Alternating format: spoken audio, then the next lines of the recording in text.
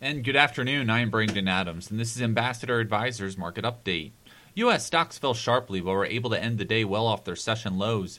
Before markets opened for trading, the U.S. futures were pointing to large losses. This, however, did not occur when the U.S. markets opened at 9:30, even though the Dow Jones was down over 400 points at session lows, as stocks were able to recover in late afternoon trading.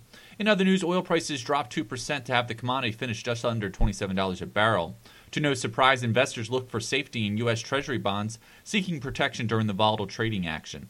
Looking at the numbers, we found the Dow finished down 256, the Nasdaq lost 17, and the S&P 500 moved lower by 23 points. Well, join us tomorrow for another market update. Ambassador Advisors is a Christian financial planning firm helping faithful stewards do more. For more information, visit our website at ambassadoradvisors.com. Securities offered through American Portfolios Financial Services, member FINRA SIPC. Investment advisory services offered through Ambassador Advisors is not affiliated with American Portfolios Financial Services. Information in this illustration has been obtained from sources believed to be reliable and is subject to change without notification.